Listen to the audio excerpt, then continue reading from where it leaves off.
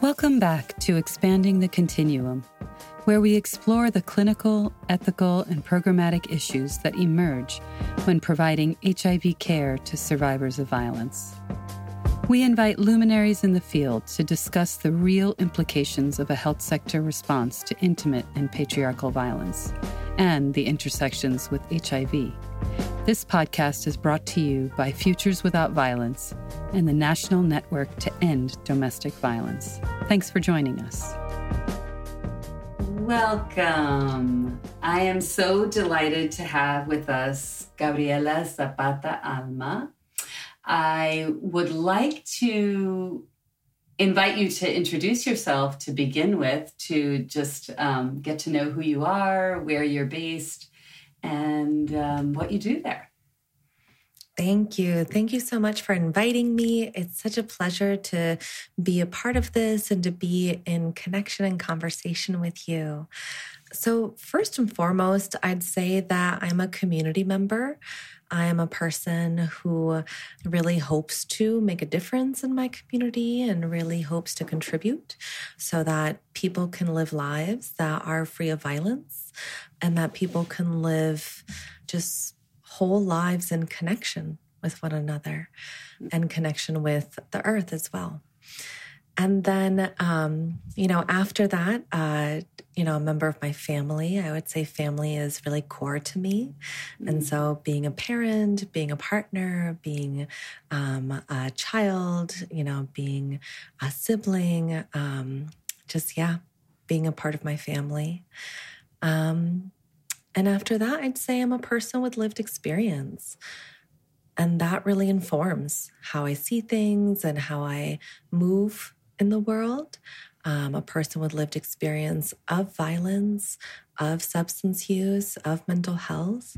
And so really keeping those experiences at the center of what I do, as well as continuing to connect with people who are closer to that lived experience than I am at this point, and making sure that we're always rooting in that lived experience. And then on top of all of that, I am the Associate Director of the National Center on Domestic Violence, Trauma, and Mental Health. And so we're a national resource center dedicated to the intersections of trauma, mental health, substance use, and domestic violence. And when we think about trauma, we don't just think about it on an individual level. We also think about it on a collective and historical level. So there's traumas that can be done to us, that we can experience and go through. And then there's also just the kind of trauma of everyday living in systems that weren't built for our well-being.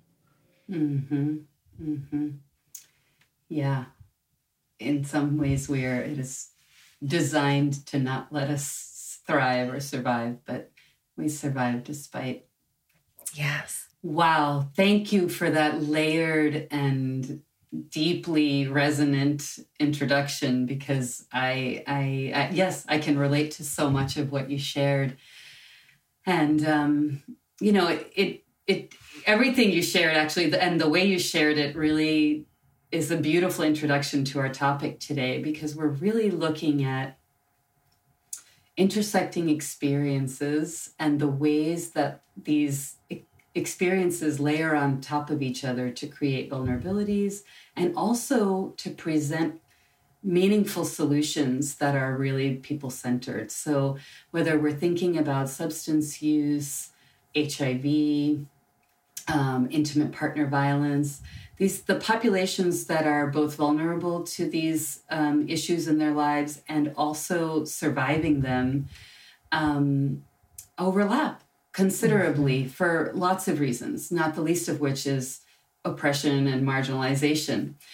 And one of the things that I've really appreciated about doing HIV related work is the ways that they have the people working in the field and providing HIV care have really learned from and adopted the harm reduction model that folks working in substance use prevention and response have developed over many years of really understanding the needs of people using substances. And so, if we can see that people who are experiencing or living in stigmatized experiences, that the stigma is at kind of the center, the driving force of vulnerability. We can also see that the models that have been created by, for, and about populations that have been stigmatized can really meet the needs of the wider population. It's like a beautiful illustration of the ways that equity frameworks or models that center people with most lived experience are successful. Okay, so just to begin, we did, when we had an episode with Dinah Ortiz a while ago, encourage listeners to check that one out also on harm reduction. And one of the questions I asked was, what is the harm reduction movement? How would you characterize it? And she used the language of, it's a way of life. It applies to everything you do, from your most intimate family relationships to work to creating better systems for people using drugs. Like, all of these things are part of it. But I'd love to hear your response. How would you help us just understand what is the harm reduction movement? Mm-hmm. And I also want to echo, yes. Check out the episode with Dinah. Dinah is amazing. I am such a big fan of hers. And I love hearing what she said, because when I heard this question, the first thing that came to mind was harm reduction is a way of life. Oh, wow. So it was 100% echoing what Dinah said. And so what I'll add to that is that, harm reduction is the way we relate to everything. It's how, even within a medical model, in medical practice, harm reduction is the basis of how we practice any kind of health. And that the only reason it has had to become a movement and a word when it comes to substance use is because of the way that substance use has been weaponized to oppress and discriminate against certain groups of people, right? And so in that way, I would say the harm reduction movement is people who are being actively oppressed and discriminated against and scapegoated, right, and blamed, binding together to unapologetically claim our human rights and unapologetically live our lives, and in the process, take care of one another in ways that are really meaningful and really effective, and not hung up on some kind of moralizing or judgment. So as we learn about,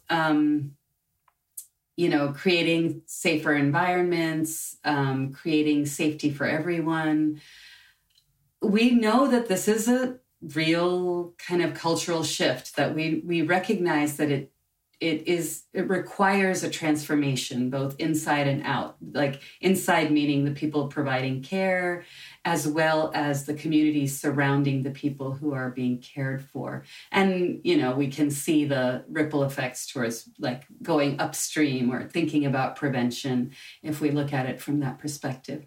Can you, I wanted to say that as a backdrop to this conversation, because I really think the way you introduced yourself kind of illustrates for us how we can all begin to think about ourselves, that we belong in a place, and from that radiates all of these other identities or experiences.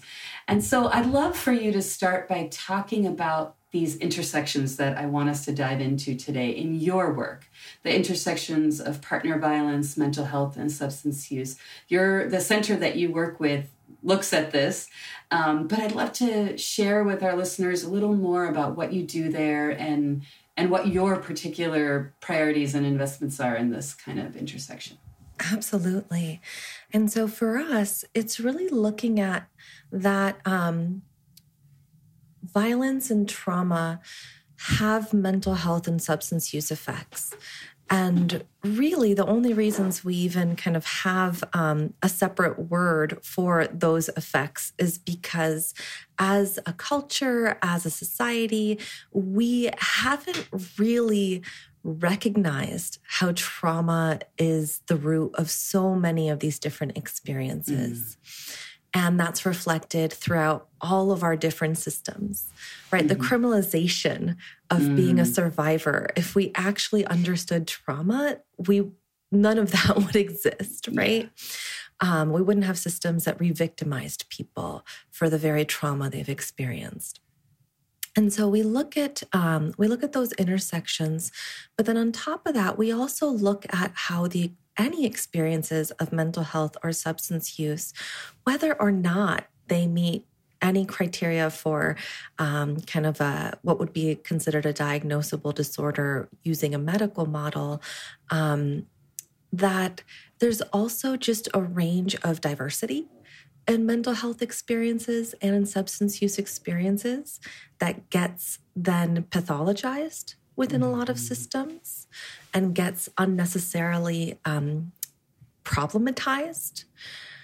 And that then stigma applied to mental health and substance use, as well as just being a survivor of any kind of trauma that also carries stigma, that all of that stigma is then used to further oppress, discriminate, and harm.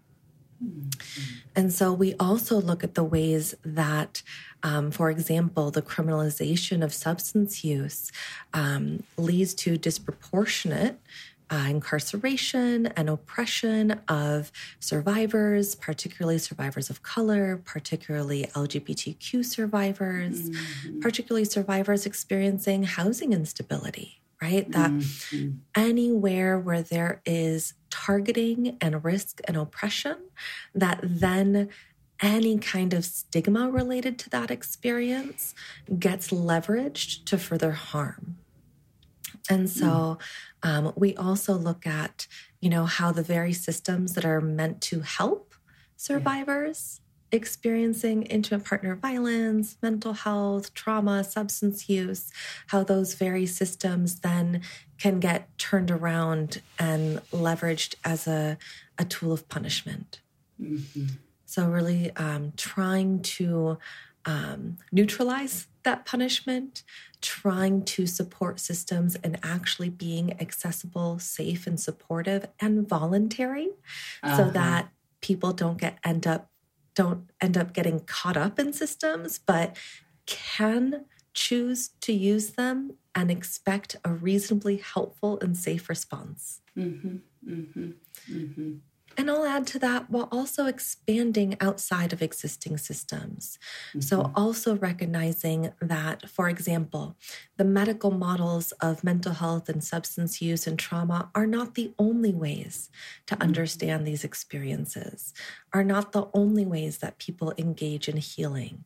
And that particularly for people who may experience either discrimination in these systems or may not have access to these systems or only get mandated and not actually be able to have choice in their services, that for many people, their healing very well lies outside of established systems.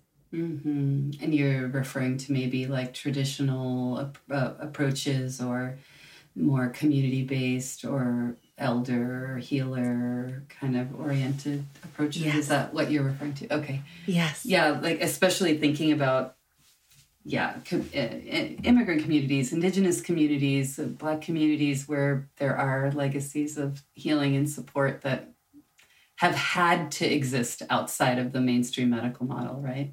Yes. Yeah. And that people have been doing healing work for millennia. Sure. And the medical model is kind of a blip. Indeed. Yeah.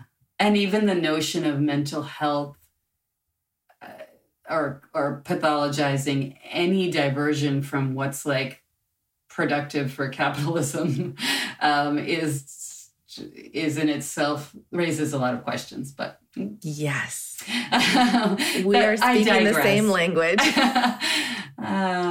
So, I'm interested in hearing what you've seen. Like, how are domestic violence programs in particular getting better at making some strides in the direction of supporting survivors that are using drugs? I know there has been a legacy of, different kinds of choices around zero tolerance or, in shelter settings, or creating really rigid walls and boundaries around substances. What kinds of shifts or advancements have happened that you've seen or noticed in the DV movement? Yes, a huge piece here has been the recognition and expansion and adoption of low barrier services. Mm-hmm. So looking at how do we truly create services that are truly low barrier, truly accessible, truly non-judgmental, and truly survivor-led and survivor-defined.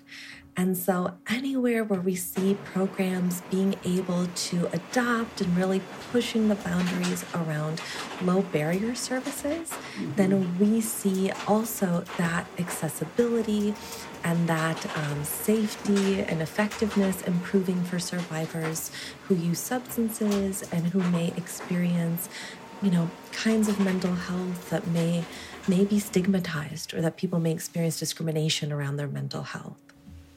Mm-hmm. And, something I'll say here is that a lot of times a program might label something as mental health, or an advocate might label something as mental health, when it's actually not anything having to do with any kind of mental health diagnosis.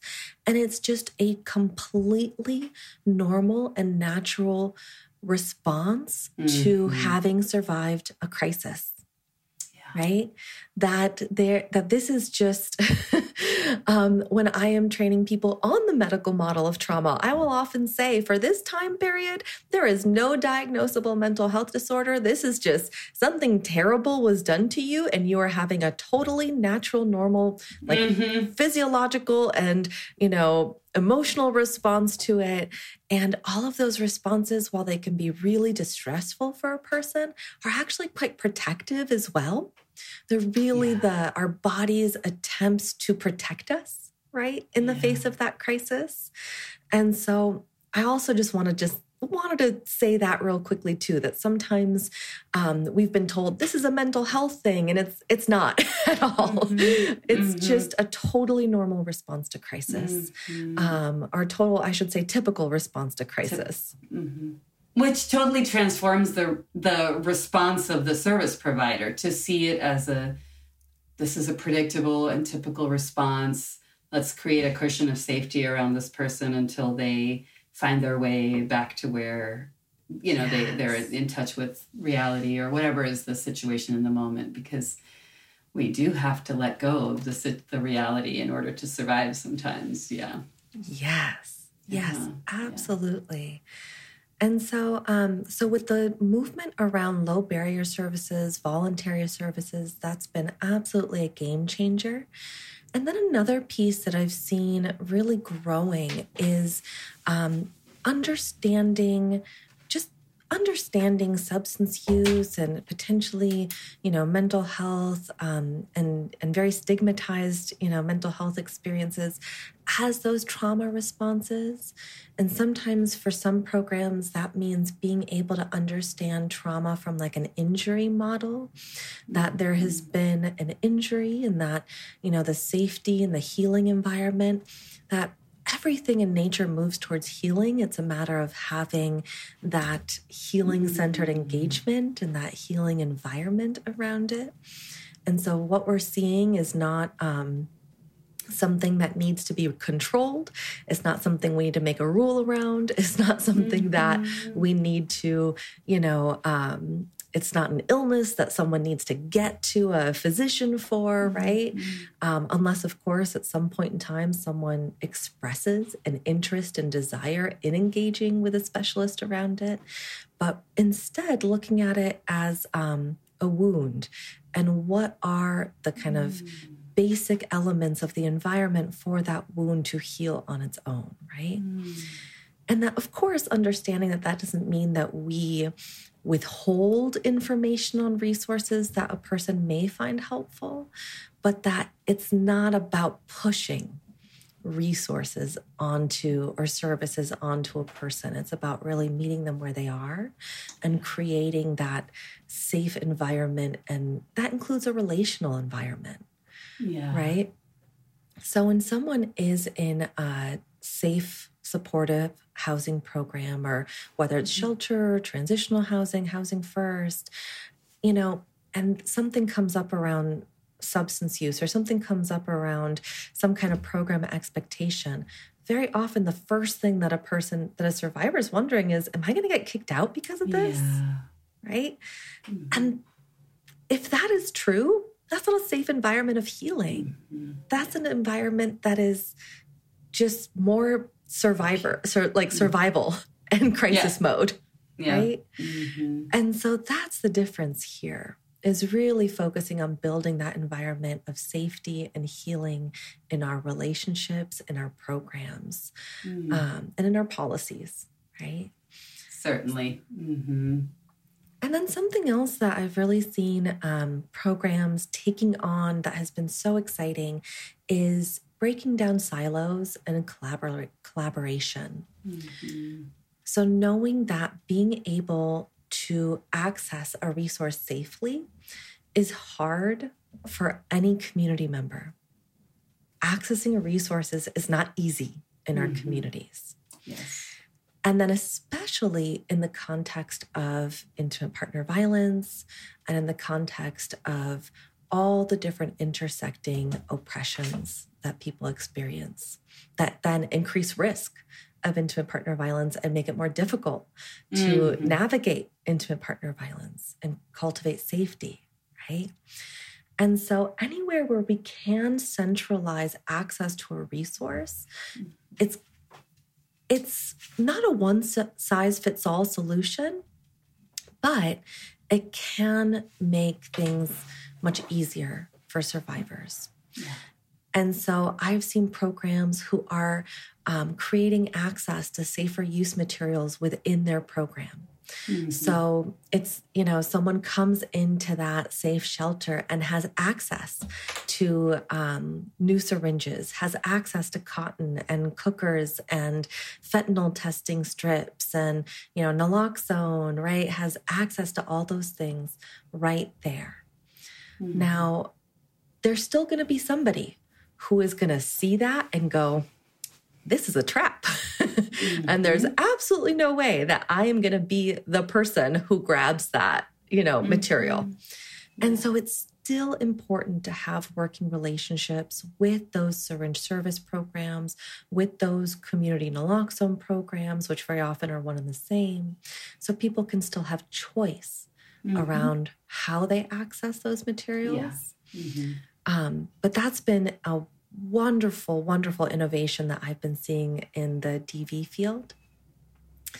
And then on the mental health side, having those mental health supports in-house while still offering it as a voluntary service. That it's not, everybody here must meet with the therapist or everybody must meet at least once. No, right? That it's still voluntary services. And that any mental health and substance use support that's offered in-house is offered still within the DV advocacy framework of voluntary services, of being DV informed, DV aware, having an empowerment-based approach. And that's another layer that we strive to support at the National Center is that, so for a while we were saying, make this available in-house. And we still say this, right? But then saw some folks really be able to tap into some new funding or make things work or through some collaboration, make it available in-house. But then because this is such a new innovation, the person making it available in-house is kind of not necessarily picked up the empowerment or the DV framework yet. And so then at that point going, wait. Yeah. We need another layer here. Yeah. So it's make it available in-house and also still have it be consistent within that philosophy of the movement. Oh my goodness, you just hit so many important points that I don't need to reiterate, obviously. But the thing that I want to drill into a little bit, I really appreciate, this layering. You say, in the DV movement, we have this beautiful value of, or one of our goals, especially in our healthcare work, which we've been doing, at Futures, is really reducing barriers, increasing autonomy, what happens when someone is victimized, their choices are taken away, their, all kinds of anything that builds up their sense of self and worth and everything is eroded, and they lose autonomy, self-determination, and every possible way in our DV programs that we can to increase autonomy, self-determination is great. Yet, when it comes to mental health resources and substance use, either resources to use safely or to get off of use, is highly controlled. And autonomy is often not the center of that process or the sort of approach to caring for people who are using or needing mental health support. So this encouragement to apply what we know about caring for survivors to this work also, it's like this.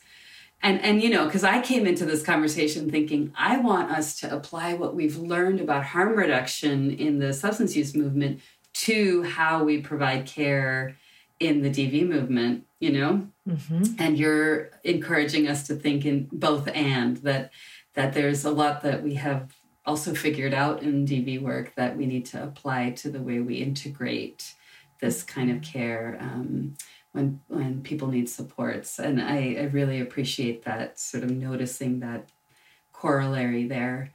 So, you might have already started talking about this, but I'd love for you to help us see what some of the barriers DV programs might face when they're trying to better support survivors using drugs. I think your last point really starts to point at, get specific about this, that, we bring people in, we bring in new models, but they're so new, it isn't well integrated into how we think. But if there are other thoughts you have about some of the barriers people that we might be encountering in our DV work, yes, I'd love to hear your thoughts. So there's a lot of barriers, starting with stigma, starting with all the ways that then when stigma is unchecked, it becomes a huge portal for any kind of racism, classism, sexism, right? All the different forms of oppression and ways that people are targeted based on their social identity just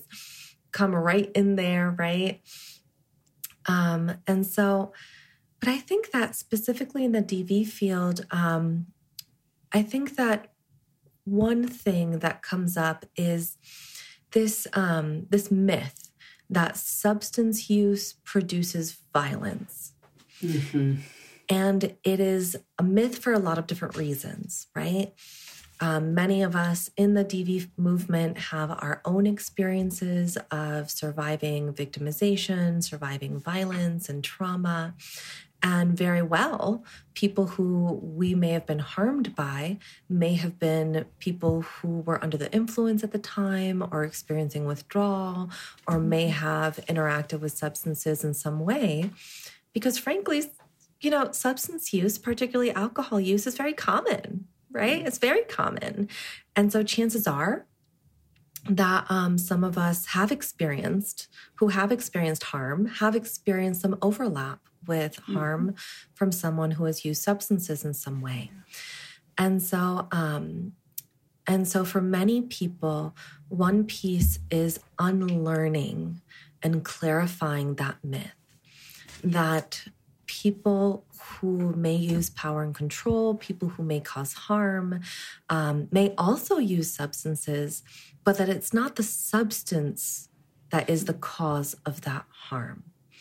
And we have some research that points to this, that when people who cause harm only get some help around substance use, that doesn't actually make a difference in their use of power and control and the abuse of an intimate partner, right? That really integrated services for both causing harm and the substance use is most effective for somebody who is using substances and causing harm, right? And so that's one piece that is kind of like an echo of trauma that we many times need to contend with among and support staff to be able to kind of unlearn that myth, but then also potentially, if there is that kernel there of trauma, be able to heal that aspect, right? And so that's one piece that comes up commonly. Another piece is that in a lot of DV services, people many times work very independently. And there's this fear of, well, you know, we have one staff member on, or we only are staffed during these hours. And then if a crisis were to happen and there weren't enough staff, or there was no staff, you know, maybe overnight and a crisis happens, you know, we need to then screen out because we can't handle the crisis that comes up if someone is using substances.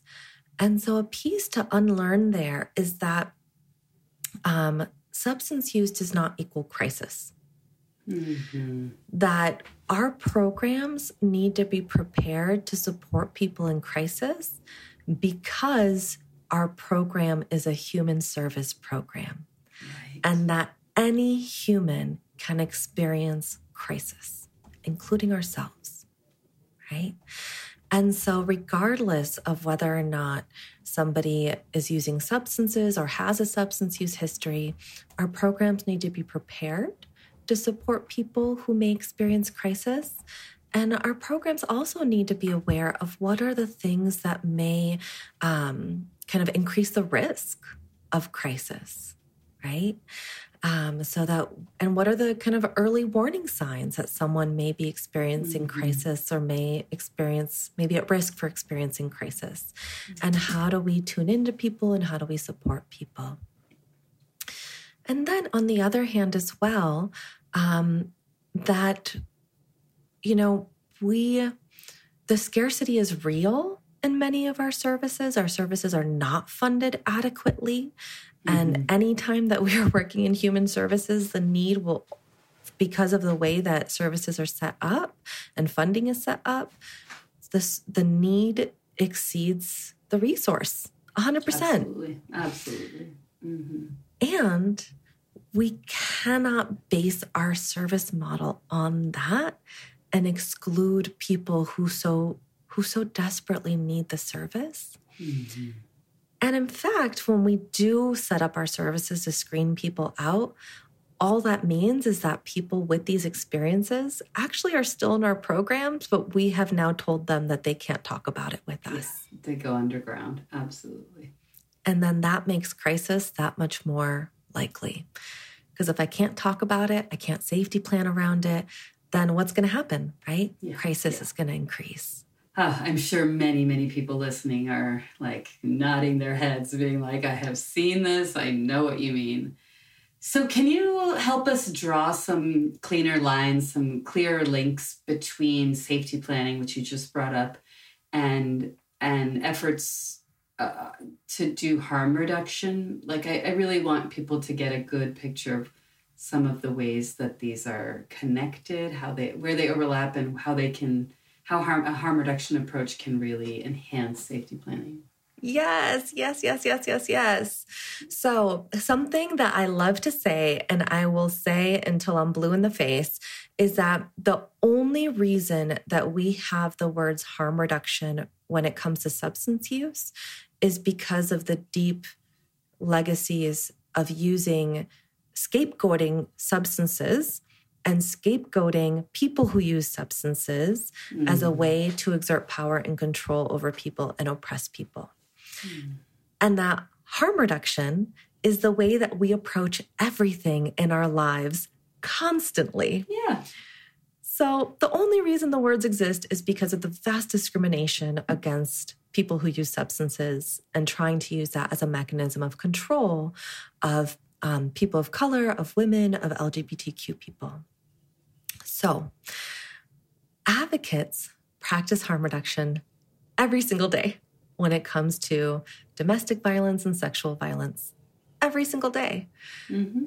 And the same way that we learned very early on in the DV movement that if you were only going to serve people who had left a relationship or were planning to leave, that not only would you not be accessible to survivors, but actually you'd probably be making things much more dangerous for survivors. That and survivors would be left feeling judged and not helped, right? And on top of all of the judgment and emotional abuse they already experience, right? Mm-hmm. That the exact same thing is true when somebody has a relationship with substances. And many times advocates feel that if somebody is using substances, that they're completely out of their depth, that they have no idea how to help this person, that they just have to get this person to somebody who is a specialist in substance use. Mm-hmm. And while somebody, if a survivor is at a point where they're interested in meeting with a substance use specific resource, whether that's with a harm reduction organization, formal substance use disorder treatment, or maybe a peer recovery coach, right? Like any part of the kind of substance use support resource, any resource that may exist around substance use support, that yes, if somebody wants that, if someone's ready for that, awesome. Let's get them linked. Let's safety plan around their access. Let's be doing that community engagement and education so the provider that we're referring to is actually DV aware and is safe and accessible and effective for that survivor. Absolutely. But there is so much we can do to support survivors who use substances that has nothing to do with getting them to somebody else. Yeah. And that we actually already have the keys to be able to help somebody. And that is taking everything we know as advocates and safety planning and just applying it to substance use, understanding that substance use is just another relationship that may contain some risk or some danger. Mm-hmm. Wow, put in those terms, it's just so direct, so simple. And rooted in what you said earlier, that we are providing a human service. Like, we just recognize that there are pathways into supporting people navigating complex relationships. Yeah, that was beautiful. Thank you. I want to ask you, you mentioned this already, about how, it's helpful to bring in, let's say, resources, services into the domestic violence program to support people using drugs, but also having those partnerships outside in the community so people have choices, resonates. That makes a lot of sense to me. I wonder if there's something more that you can share about partnerships, like who people should really be thinking about. Like, are there unlikely partners that would be really worthwhile? Or maybe unlikely is the wrong word, but new partners that people have not yet thought about very well or clearly. Anything you want to share to go a little deeper there? Yes. So I think anywhere where you're seeing a need in your programs and anywhere where you feel any kind of pressure or reflex to screen someone out, or anywhere where you even looking at, for example, if you're a shelter, what are some of the situations that are leading to program exits? that are kind of unsuccessful, we might say, or someone is maybe even returning to a dangerous situation.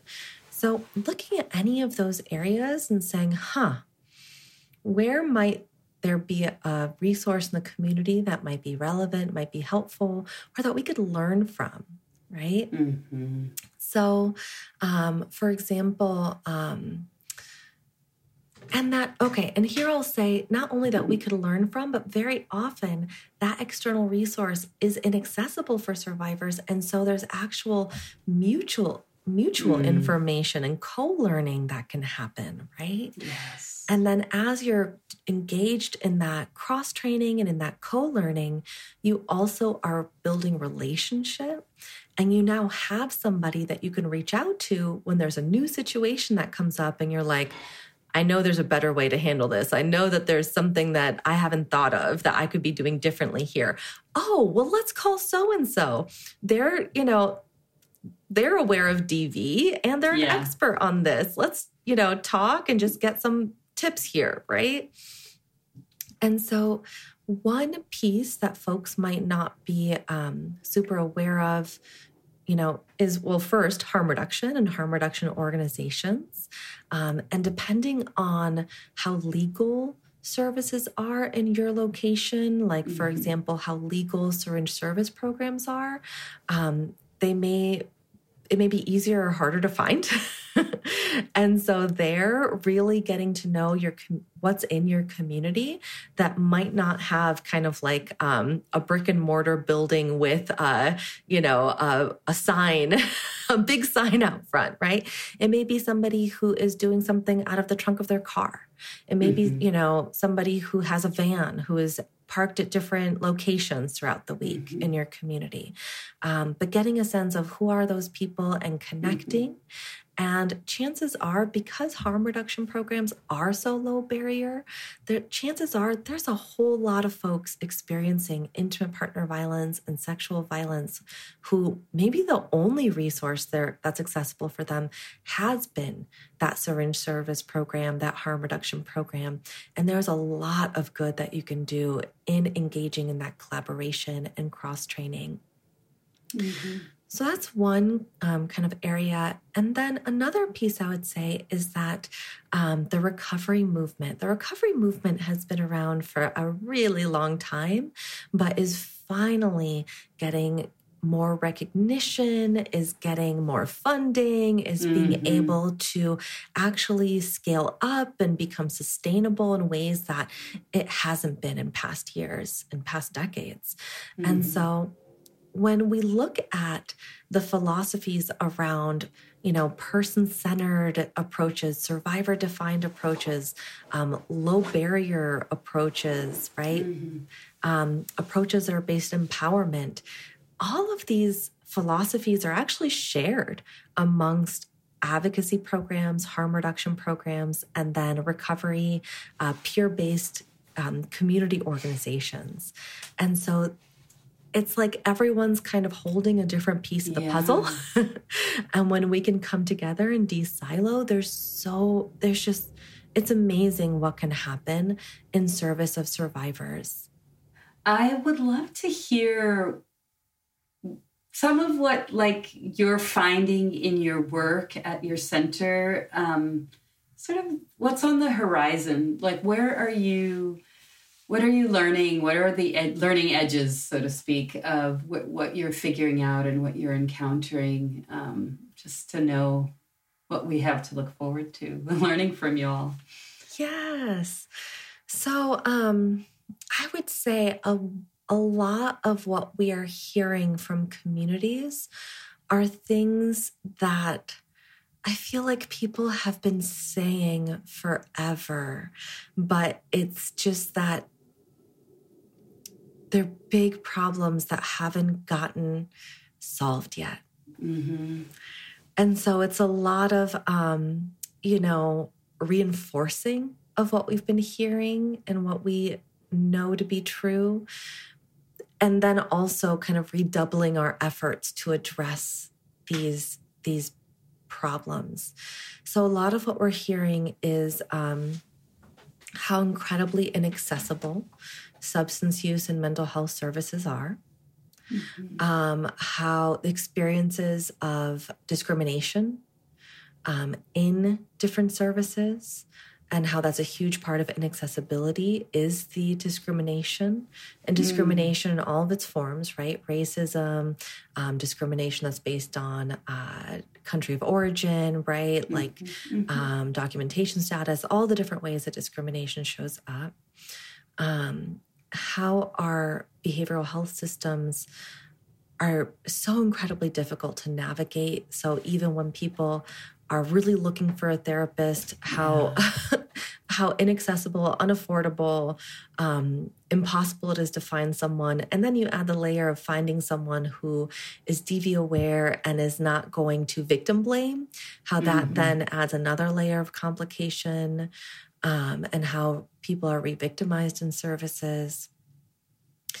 And then also hearing constantly about the challenges with child protective service systems and how they're weaponized against survivors, and how all an abusive partner needs to do is allege any kind of mental health or substance use. And that then is weaponized as a tool of abuse against survivors. And even more so for survivors of color and for LGBTQ survivors and survivors without financial resources. And then the criminalization of substance use and in many ways mental health as well. And so I would say that a lot of the kind of like the areas where we are really focusing on are areas that it's not so much that the knowledge or the risk is new, it's that there have been changes that really increase the risk.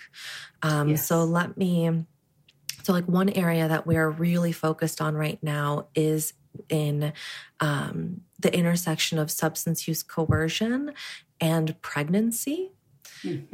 Because we know that with the lack of access to reproductive choice, that is impacting so many survivors right now, coupled with reproductive coercion, coupled with substance use coercion, where survivors may be coerced or forced to use substances, and then on top of that, maybe using because of emotional or physical pain related to abuse, that then there is this nexus of harm and control that is then setting people up for so much additional harm, both at the individual level as well as the systemic level. So, for example, that a survivor may be coerced to become pregnant and coerced to use substances, and then doesn't have access to reproductive health, the full range of reproductive health, and then may experience a miscarriage because of the lack of access to health and because of maybe fear to engage in perinatal care because of the criminalization of substance use during pregnancy.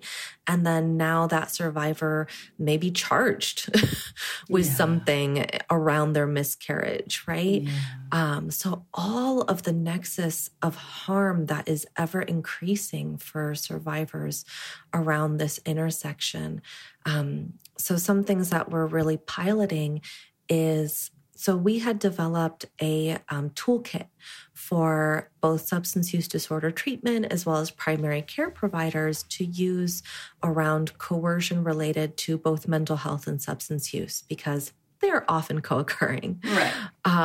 You're not going to like coerce someone around their substance use and not also gaslight them, right? Like they're often co-occurring. And so we are now actually piloting in 2 different states, really adapting this coercion toolkit for use in perinatal care settings. And as a part of that, really helping to shore up collaborations between the perinatal care setting, advocacy organizations, and recovery coaches and harm reduction and substance use disorder treatment providers. Awesome. So just trying to really de-silo, as well as create all kinds of clinical protocols to address substance use coercion so that survivors don't just continue to encounter systems that are punitive and inaccessible. So exciting, and so looking forward to learning from what you learn along the way. And it's just, I got great echoes with what we have been also trying to do at Futures with health systems work. So I look forward to learning more and implementing what you're learning. So one more question that I like to ask everyone. What's bringing you joy these days? Anything you read or watched or listened to? Yes. Oh my goodness. So I would say really what's bringing me joy is my family, both kind of my family and my household, as well as my chosen family. So here in my household, we have 2 dogs, and they are just, they light up our lives. And they love each other so much, and they're just such snugglers, and they're such comedians. And so just like our dogs. And then also I have a kiddo who's 7, and they are just, they are the center of my universe. I adore them, and our time together is so joyous. And I just love getting to see the world through their eyes and sharing with them. And then also chosen family. So one of my dearest friends, really a sister. I got to visit her recently. We had this awesome weekend of just like watching cute movies and playing video games and getting takeout and taking long walks. And it was just like, yes, this is perfect. So just, all of that connecting. And also it's, spring is right around the corner, and it's my favorite season. I have lots of flowers that are going to come up soon. So starting to think about that too.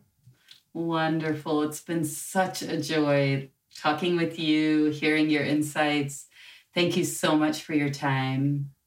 And I look forward to talking to you again. Likewise. Thank you. Thanks for joining us today on Expanding the Continuum, brought to you by Futures Without Violence and the National Network to End Domestic Violence. If you like our show and want to know more about addressing the intersections of HIV and intimate partner violence, visit us online at ipvhealth.org and at nnedv.org. Thanks for listening.